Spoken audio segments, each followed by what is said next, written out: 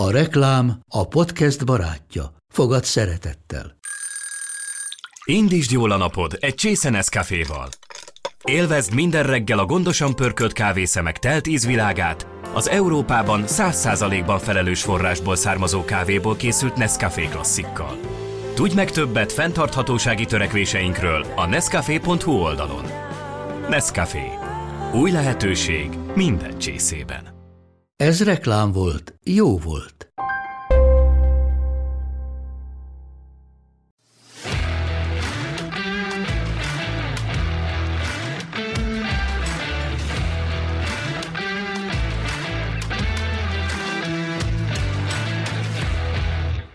Köszöntöm az Index podcast stúdiójában vendégeinket, akikkel ezúttal is a Highlights of Hungary jelöltjeiről fogunk beszélni, és az idei év kiemelkedő teljesítményeiről. Elsőként Trunk Tomit köszöntöm, aki nagyköveti minőségben van jelen a stúdióban, és azt szeretném, Tomi, megkérdezni, egy pár percre mutatkozz be egy pár mondatban a hallgatóknak, hogy mivel foglalkozol, mert nem biztos, hogy mindenki ismer. Nagyon köszönöm a meghívást, köszönöm, hogy itt lehetek, és én is köszöntöm a kedves hallgatóinkat. Én Trunk Tamás Double T vagyok, új generációs előadásokat tartok az Z-generációról, 2 könyv szerzője vagyok, YouTube csatornám is van, ahol különböző új generációs témákkal és márkákkal foglalkozom, emellett válogatott alapesi síelő vagyok, tehát egy egészen komplex életem van, és sok mindenből áll össze az én hétköznapom, és hát hasonlóan sok-sok irányból és forrásból igyekeztem meríteni, amikor a Highlights of Hungary jelöltjeimet gyűjtöttem össze, hiszen az a nagy megtiszteltetésért, hogy én is idén egy nagykövet lehettem. Hogy talált meg ez a felkérés?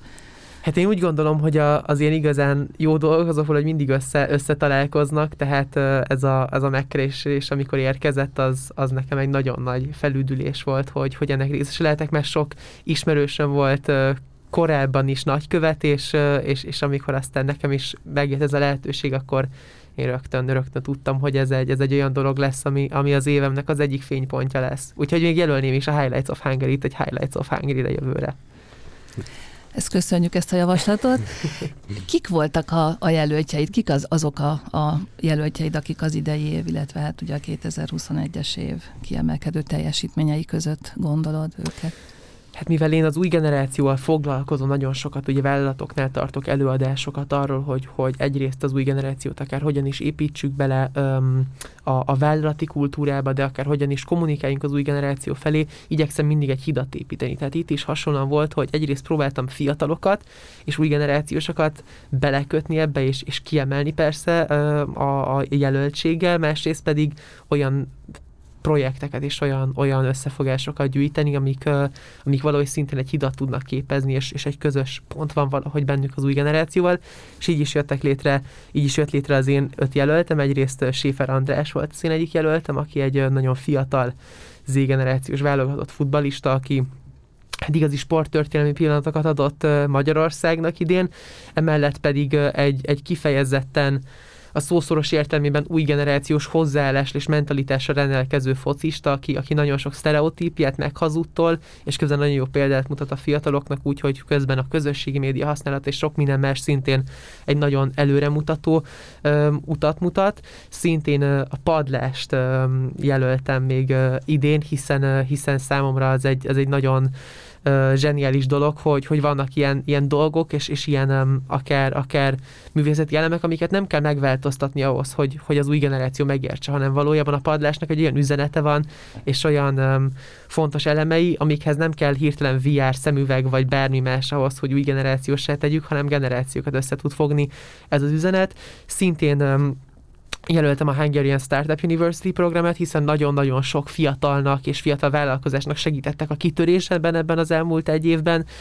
Szintén a jelöltjeim között volt a Foton, akiktől most a mai vendégünk is itt, az egyik vendég ma velünk tart, méghozzá Benke Viktor, hiszen a Foton Volom Seri által alapított vállalkozás, ami tényleg egy magyar, de hát nemzetközi téren teljesen releváns startup mondhatni, és majd Viktor el fogja pontosan mesélni, hogy mivel is foglalkoznak, és ő ezt valószínűleg jobban tudja definiálni röviden és tömören, mint én, de nagyon örülök, hogy ő is itt van, és beszélget velük, és külön szintén jelöltem volt még Kis Miklós, aki egy magyar NFT művész, és az első magyarok között volt, akik a saját platformján úgynevezett non-fungible tokeneket tudott eladni, tehát valójában digitális műket.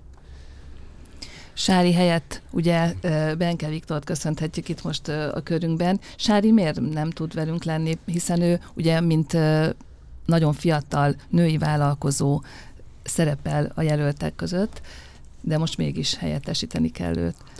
Igen, ugye Tomi azért is jelölte, vagy hát úgy is jelölt, hogy vonom Sára és a foton, mert Sára egy nagyon fiatalon, egy nagyon nagy teljesítményt rakott le vállalkozóként az asztalra, csak sajnos a mi sorainkat is kicsit megtépázta a Covid, és ma reggelre Sárinak is lett egy pozitív Covid-tesztje, és ő így sajnos nem tud ma itt lenni velünk, és engem kért meg, hogy amennyire tudom, mutassam be a fotont az ő hiányában. Én azt gondolom, hogy a fotonról belsősként fogok tudni őszintén beszélni, illetve szerintem nagyon érdekes lesz az, hogy be tudom mutatni Sárit egy olyan külső perspektívából, hogy mit is látunk mi barátok, vele dolgozó emberek abból, hogy ő milyen személyiség, és milyen egy magával ragadó lendületes ember. Akkor kérlek, ezt mondd is el. Tehát amikor Sári előállt ezzel az ötlettel, akkor ti ezt hogy fogadtátok például? Igen, hát ő ugye nagyon-nagyon fiatalon kezdte ezt az egészet, még középiskola alatt jött be az ötlet, hogy megcsinálja a fotont, és ugye azóta folyamatosan építi. Én 1 éve csatlakoztam magához a céghez, de az alatt az 1 év alatt is ugye hatalmasat fordult velünk a világon. Azt hiszem, hogy a legnagyobb és legjelentősebb mérföldkő, amihez sikerült elérnünk, az az, hogy ugye a High Ventures-től kaptunk egy 180 millió forintos tőkebefektetést, és azt nagyon fontos szerintem itt elmondani, hogy ezzel hivatalosan is Sári lett a legfiatalabb női cégtulajdonos, aki a High Ventures-től ekkora összeget kapott, tehát jelenleg 23 éves, és úgy kapta ezt az ötletet. Ami pedig azt, hogy együtt dolgozzunk illeti, ugye mi már régóta terveztük, hogy jó lenne, izgalmas lenne együtt dolgozni, de ugye volt más munkahelyem előtte, viszont a Covid sajnos azt az üzletágat bedöntötte, és akkor kezdtem el a Sárival dolgozni. Ami nagyon érdekes volt, hogy nekem alapból volt egy olyan prekoncepcióm az egésszel kapcsolatban, hogy én itt rengeteget fogok tanulni. És azt hiszem, hogy ezeket az alapvető elvárásaimat is elképesztően felülmúlta. És egy nagyon érdekes dolog, én sem vagyok egy különösebben tapasztalt öreg róka, de egy 29 évesen, egy 23 éves nálunk jóval fiatalabb embertől rengeteget tudtam tanulni. Tehát az, hogy az ő mentalitása, az ő szervezettsége, az ő hozzáállása az egészen csodálatos szerintem. Érdemes azt tudni még, vagy hogy az ő személyiségét jobban megismerjük, ezt jól látni, hogy neki sok hobbija van, de hogy neki egészen mások azok a hobbik, mint mondjuk nekünk. Ő, hogyha valamit elkezd, akkor azt a tökére fejleszti, az a maximumra megy. Tehát nem tud valamit félgőzzel csinálni, nem tud valamit kicsit csinálni, hanem teljes erőbedobással, teljes szeretettel a maximumra kell pörgetni bármit, amit csinál, és hát ugyanez van az üzleti világban is. Az, ahogy ő bánik az ügyfelekkel, ahogy az alvállalkozókkal, az egy nagyon izgalmas és egy olyan hozzáállás, amiből nagyon sokat lehet tanulni. Mondjuk el akkor... Esetleg a pillanatot egy megragadhatnám, ami szerintem szintén nagyon izgalmas Sári útjában, hiszen lesz ma ugye szó az edukációról nagyon sokat, hogy ő például olyan szempontból egy most már 21. századi sztereotipikus fiatal vállalkozói utat járt be azzal, hogy neki egyelőre az egyetem még kimaradt pont a vállalkozása miatt a pályafutásából, és rögtön a vállalkozás útjára lépett. Mégis ő az én rádióinterjúmban, a Spirit FM-en, amit készítettem vele, kiemelt és sokszor kiemeli, hogy az útjával azt akarja megmutatni, hogy ezzel nem azt próbálja átadni, hogy nem kell egyetem és nem kell klasszikus edukáció, hanem pontosan mindenkinek meg kell találni a maga útját és a maga sorrendjét a léptekkel. Talán ez most egy jó átkapcsolási pont is lesz még a harmadik vendégre. Igen, látunk ilyet a világban sokat, akik az egyetemet otthagyva, vagy megkerülve nagyon nagy dolgokat hoztak létre, tehát ez a klasszikus út, ez igazából már a nagyvilágban ez működik. Mit tud ez a foton? Mondjuk el akkor, hogy pontosan mivel foglalkozik a cég. Rendben. Foton ugye a fotósokat és videósokat köti össze a megrendelőikkel egy online automatizált platform formájában. Tehát, hogyha egy picit kevésbé absztraháltan próbálom mondani, akkor hogyha valaki keres egy fotóst, vagy egy videóst, akkor a Foton platformján keresztül pár kattintással meg tudja találni a számára ideálisat, és az egész projektet a platformon keresztül végig menedzselni tudja, tehát az egyszerű bankkártyás fizetéstől kezdve egészen a projekt zárásig és a projekt értékelésig, hogy mennyire volt elégedett, mindent meg tud tenni. Tehát, hogyha mondjuk én egy esküvői fotózást szeretnék rendelni, vagy videózást, akkor én ott ki tudom választani ezt a szolgáltatást, és meg tudom úgymond rendelni a szolgáltatást, illetve a fotósnak a munkáját. Igen, tulajdonképpen egészen pontosan ezt lehet tenni a platformon, illetve ami újdonság, de tehát nem újdonság, mert már régebb óta megy, de hogy erősödik egyre jobban a B2B oldala is ennek az egésznek, és a tavalyi évben több nagy ügyféllel gyarapodott a portfólió, tehát többek közt a KH Bankkal vagy a Stakival, és régebb óta együtt dolgozunk már a Telenorral többek között. Tehát, hogy vállalatok is tudnak itt rendelni.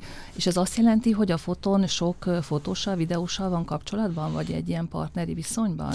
Igen, tehát egy nagyjából 100 fotósból és videósból álló alapvető bázissal dolgozunk, és ezzel tudjuk azt garantálni, hogy nálunk nincs, hogy elfogy a kapacitás, nem tudunk elvállalni egy feladatot, hanem hanem eddig mindig meg tudtunk mindenféle feladatot oldani, tehát olyat is, amikor este 9-kor jött be egy megkeresés, hogy másnap reggel 9-re vidékre kellene egy fotós 3-4 óra rendezvény. Sőt, én tudom tanúsítani, hogy nekem még akkor is segítettek, amikor este 9-kor én másnap reggel Bécsbe kerestem fotóst, és akkor is lett. Igen. Úgyhogy...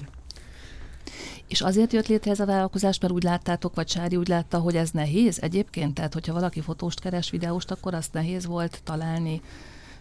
Igen, ő már szabadúszó fotósként tevékenykedett előtte is, úgyhogy így nagyon jól rálátott a feladatkör körüli problémák mind a két oldalára. Egyrészt, hogy fotós oldalról milyen problémák merülnek föl, másrészt pedig, hogy fotós és videós oldalról milyen problémák, illetve hogy megrendelői oldalról milyen problémák merülhetnek föl.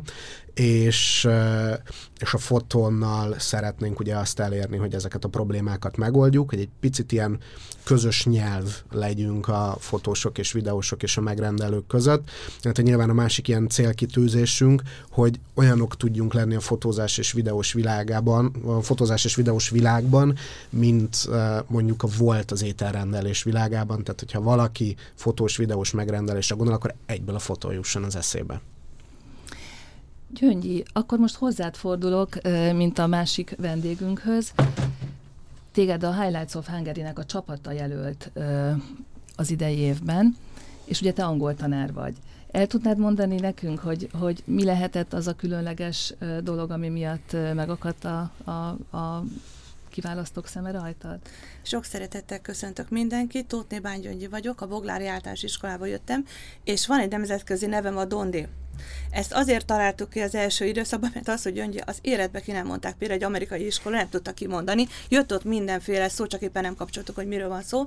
Tehát idén a jelöltség az a Global Teacher Award-re kaptam, amit Delhiből 40-valahány nemzetközi tanár kapott meg, illetve egy londoni központú Quentin Mers által kezdeményezett Global Action projektnek, ilyen természetvédelmi projektben is egyetlen iskolaként kaptuk meg a kiváló címet, amit ki kellett tenni az iskolába, az Excellence címet. Na most nekem ez vissza kell mennem az elmúlt évekbe, tehát ezt a 2 díjat konkrétan most kaptam meg, de nekem ahhoz, hogy én ezeket megkaptam, az elmúlt 11 évnek a játéksorozata és kalandozásai voltak, mert tulajdonképpen az a munkánknak a lényege, elkezdtem elsőnek, mint angolos, hogy nemzetközi kapcsolatokat építettünk föl, ez értsd, Bangladestől, Amerikától, Dél-Amerikától, Észak-Amerikai mindenféle iskolákkal találkoztunk, és először online Skype-on, aztán mindenféle más projektben részt vettünk, és ugye nekem az elsődleges célom az volt, hogy a gyerek, amit a tankönyvben tanul, az ki merje nyitni a száját, merjen angolul beszélni. Aztán tulajdonképpen felfedeztem, hogyha ugyanazt a korosztályt látja netántán még az ellenkező nembe, akkor ott az akkora motivációt ad a gyerekeknek. Például a kislányomnak, hogy volt egy ír fiúosztály, hát az fantasztikus, hogy ők megindultak angolul beszélni. Na szóval ezzel indult el. Akkor megfordítottuk egyszer a dolgot, New Yorkba tartottam előadást, igen, az amerikai magyar iskolák találkozóján, ahol megfordítottuk, hogy ezt a nemzetközi munkát hogy lehet arra fordítani, hogy Amerikában élő magyar gyerekeknek, akinek vannak ilyen hétvégi iskolák, hogyan tudnak élő kapcsolatot teremteni velük. Na most ezt a játékot játszottuk évekig. Akkor Párizsban kaptam meghívást 300 másik tanárral egyöntetően, tehát együtt, és az egész világból itt is részt vettük, bemutattuk a munkánkat, és ez volt a Microsoft in Education-nek a nagy találkozója, éves találkozója, és sajnos azóta nem tartanak meg a Covid miatt, illetve 2 évvel ezelőtt meghívtak Delhibe. Hát ez egy fantasztikus élmény volt, iskolai tapasztalat cserére. Hát egy szerény kis iskolában meghívtak, olyan 5000 gyerek volt, ez írdésmond úgy, hogy fölnőttünk az emelvényen, és 5000 gyerek ült kint az udvaron, és egészen óvodától középiskolai végig látogattuk. Mi tanítottunk, hospitáltunk, hát ebben iszonyatos kalandok jöttek ki, mert ugye én az európai szemléletet bevittem oda, és akkor nézett rám a tanár, hogy miért akarok én játszani, amikor 50 gyerek ott ilyen szigorral ült, tehát fantasztikus élmény volt. Na most ezeket az élményeimet összehozva, 5 pedagógus jelölt erre a nemzetközi díjra, amit tulajdonképpen tényleg az egyik, kettő erős nemzetközi díj van, ez az egyik, és nagyon büszke vagyok arra, hogy elsőként, magyarként megkaphattam, és egy dél-amerikai, egy indiai, egy bangladesi, egy amerikai és egy német kolléga jelölt, és az ő jelölésükre és referenciájukra kellett megírnom a nomination formot, és akkor október végén értesítettek, hogy igen, benn vagyok a befutók közt, akkor még utána vártunk egy picit, és akkor befutók közt. Igen, ott van a díjazottak közt is. És nagyon örülök, mert ugye itt valójában az én nevem szerepel, meg a saját nevemet viszem mindenhova, ami a Dondi név tulajdonképpen, de a sok-sok tanítvány, akik már egyetemisták, és akik közt már van angol szakos is, igen, ők viszik ezt tovább, és nekik köszönhetem ezt a hatalmas dolgot, meg tulajdonképpen a Microsoft Education, most akkor kimerem mondani, a tweetmeetekben nagyon sokszor meghívtak, és akkor 2 évig volt egy szünet, és rettenetesen büszke voltam arra, hogy tegnap volt például ugyanegy tweetmeet, és 30 pedagógus kértek meg, hogy hossz legyen hátul, tehát a back channelbe, és volt egy élő találkozónk, a back channelben volt egy élő a Teams-en, ott egymással beszélgettünk, mondták, hogy jönnyi arra, ír rá, arra ne ír rá, figyelj, ő még válaszolj rá, és nagyon büszke vagyok arra, hogy magyarként ott lehettem ebben a nagy csapatba, és közben ment, ugye a tweeteket ledöltöttük, közben mentek ott a kommunikációk, és itt is, ez egy tegnapi műsor volt, itt is elsőként szerepelhettem, mint magyar, illetve egyetem magyarként. Hát akkor gratulálunk a díjhoz, köszönöm. És gondolom, hogy ez a díj volt az, ami végül is a jelöltséghez vezetett. Igen, csak azért mondtam el, mert ugye ez visszamenőleg kellett a nomination formba leírni az összes eddigi tevékenységünket. Igen. Tehát igazából akkor a te forradalmi újításod az volt, hogy az osztályteremből kivinni az anyanyelvtanulást, behozni az élő nyelvet, az élő kapcsolatokat a gyerekeknek. Ez gondolom először ugye online platformon ment. Nem tudom, hogy volt-e lehetőség aztán arra, hogy nem utazni, esetleg a gyerekeket kivinni, vagy... Igen, a gyerekeket régebben vittük. Hát Isten igazából ilyen partner kapcsolatok, ez online műsor. Ez online műsor. Pontosan arról volt szó régebben, hogy ugye van egy darab laptop, hát az iskolákat ugye az anyagiak nem vetik föl, volt egy darab laptop, esetlegesen egy működő internetes kapcsolat, és akkor így volt lehetőségünk. Nem, ez pontosan erről szól. Hát akkor megelőztétek a korotokat, mert a Covid-dal ez a világ jött be, az online. Igen. Jaj, hát ebből megint, bocsánat, akkora zavar szokott lenni, mert például az indiai iskolák és a bangladesi és a vietnámi iskolák még otthon vannak. Na most viszont mi ott vagyunk az osztályban. Ebből akkora zűrzavar szokott lenni, mert ugye a gyerekek bejelentkeztek otthon a háttérbe a beágyazatlan szobájukkal, mi meg ott próbálunk egy osztálytermi szinten velük kommunikálni. Na most itt akkor van a zavar, amikor tanárnő mond valamit, és nem tudom, hogy nekem mondja, vagy a másik gyereknek. Szóval igen. Tehát ez az átállás az én gyerekeimnek nem volt probléma. És az idő eltolódás? Jaj, hát az nagyon jó. Igen, minden évben szokott a Microsoft Education szervezni 2 olyan napot, amikor az volt a lényeg, hogy minél több kilométer gyűjts. És ezt úgy megcsináltam, hogy reggel 6-tól este 6-ig, 8-ig 20-30 perces eltolódással be voltunk osztva 2 tanterembe, énekeljük Köbre a világot, és végig megteltünk, tehát ugye ez a kapcsolatrendszernek köszönhetően, igen, ki kellett számolni. Na most ebben még az a szépségbe jött, hogy november elején voltak ezek a rendezvények, és pont akkor volt az óraátállítás. És tudom, hogy melyik ország nem állította. Ott lett a zavar. Csúszás lett. Igen, ki kellett számolni, és egyeztetni kellett kollégákkal. Igen, meg az embernek már így fejből tudja, hogy hol milyen időzónák vannak. Igen. Kivétel az India, ahol 3,5 óra, 4 óra, 4,5 óra. Na, az már nehezebb. Igen.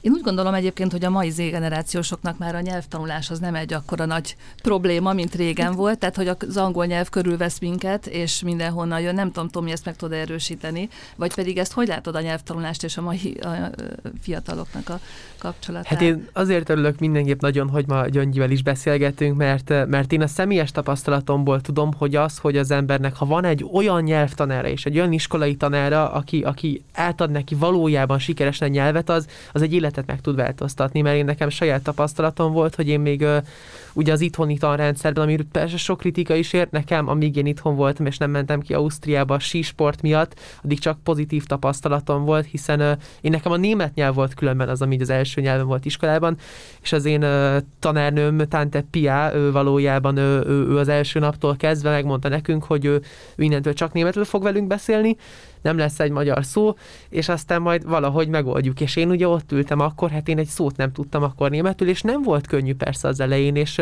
ugye sokszor beszélünk itt arról, hogy szórakozás kell legyen a nyelvtanulás, az azért most így visszagondolva nagyon jó volt, de biztos, hogy akkor nem minden pillanatban volt szórakozás. Az biztos, hogy én 4 év után onnan úgy jöttem ki, hogy én a Deutsche Schulénak, a német iskolának a német ágára mentem, a német anyanyelvűekhez, és aztán pedig Ausztriában folytattam most a tanulmányaim, és nekem ez annyira sok kaput megnyitott, ugye a külföldi YouTube-on, közösségi médián, online platformokon, szakirodalmokon keresztül, hogy tényleg én azt tudom megerősíteni, hogy az ilyen nyelvtanulás és a nyelveknek a valódi elsajátítása, és az, ha az ember aztán kimeri nyitni a száját nemzetközi téren, az óriási siker lehet, hiszen én is most már németül és angolul tartok előadásokat nemzetközi konferenciákon.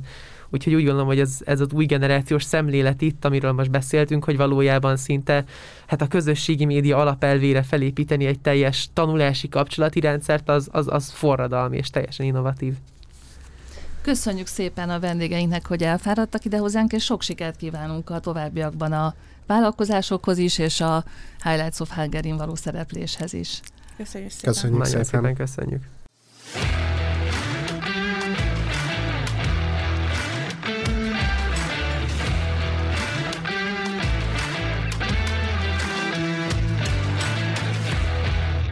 A műsor a Béton partnere.